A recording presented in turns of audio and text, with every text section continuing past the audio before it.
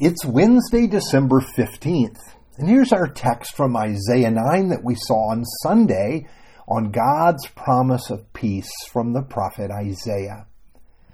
The people walking in darkness have seen a great light. On those living in the land of deep darkness, a light has dawned.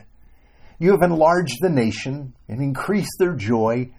They rejoice before you as people rejoice at the harvest, as warriors rejoice when dividing the plunder.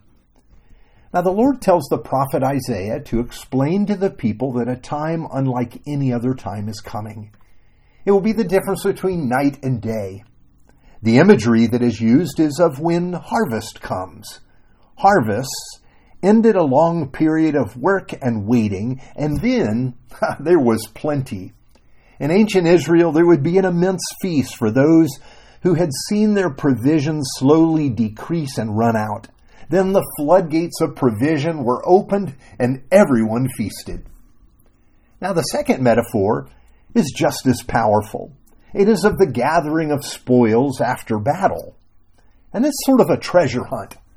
The hard-won battle is over and you collect what's left, the riches that fall to the victor. We know moments like this. I remember the joy of getting married, the joy of holding our first child, our baby girl, in my arms for the first time. These are sublime moments when our joy overflows, and they're difficult to describe to those who, they've not had the experience. Isaiah says this is the joy that awaits the people of God.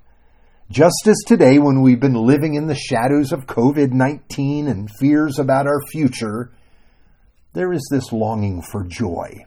That's the word, joy. This word also punctuates the story of the birth of Jesus. We sing about joy coming to the world, and here's why. First, we were created for joy. God made us to live in His delight. And today we get small glimpses of what we are missing, but this joy seems fleeting. It's brief when we experience it. Our experience of it are just not lasting. Or perhaps we cannot find joy at all. C.S. Lewis, the Christian writer, actually said that our longing for joy is one of the proofs that there is a God. He said that if we as humans find that we're thirsty, then there must be something to satisfy our thirst. And if we know hunger, there must be food.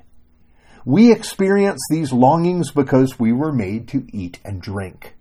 And this is also how we experience our longing for joy. It's universal. Every human being longs for joy.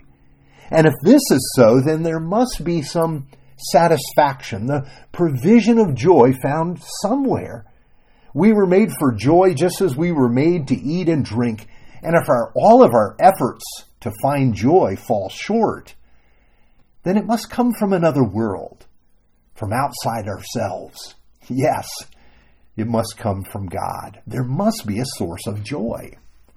Now, I find that what is true of joy is also true of peace.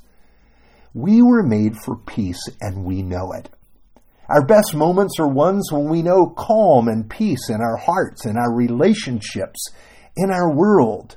Now, I know we may relish a good fight on occasion, but we really long for rest and peace. But where can it be found? That really is the story of our world. We lost Eden, the place of peace and rest, and we've been trying to find our way back ever since. We lost the treasure, you might say, and we've gone looking for the map. And sure, we find substitutes, but they just don't last, or they can't fully get us there. We've been given faulty maps, false promises of peace and joy. Now here's what Isaiah says next. For as in the day of Midian's defeat, you have shattered the yoke that burdens them, the bar across their shoulders, the rod of their oppressor. Every warrior's boot in battle, every garment rolled in blood will be destined for burning, fuel for the fire. That's Isaiah 9, 4-5. Isaiah is invoking the story of a very surprising victory. Maybe you remember it. You've heard of it. Midian's defeat took place when Gideon led 300 men to a camp of over 120,000 Midianites. What a moment this was, revealing the Lord's power to liberate his people and secure a victory for them. Imagine the joy. God did the impossible. But Isaiah doesn't let us stay with the war metaphor for long. He purposely throws it away because a time of peace is coming. There'll be no more need for the boots that soldiers wear, no more blood-stained battle fatigues. They'll be a thing of the past. Instead, a new day is coming. Now, as we read this text, we may think that the day promised by the Lord is already come. But we know better. Yes, Jesus has come and his work of redemption has taken place, but we still have war. There's still uniforms stained with blood.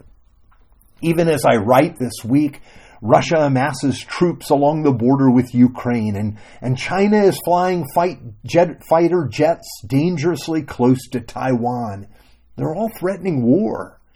No, it is not that the promises of God has failed. They are still coming. We know the present peace of Jesus ourselves. We know what it means to be forgiven, to have a place with God.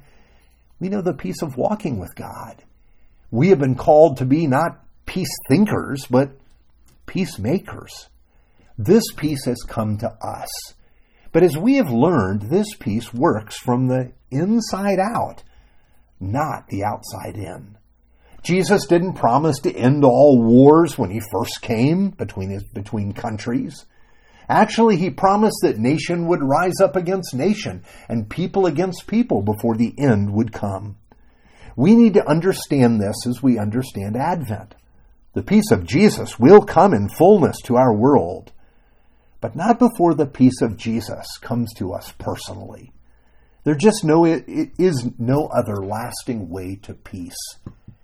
It's only found in Jesus. And here, the prophecy of Isaiah continues. For to us a child is born, a son is given, and the government will be on his shoulders. He will be called Wonderful Counselor, Mighty God, Everlasting Father, Prince of Peace. Why does Isaiah turn our attention to this child to be born? Because peace will not come through new programs of peace or new treaties.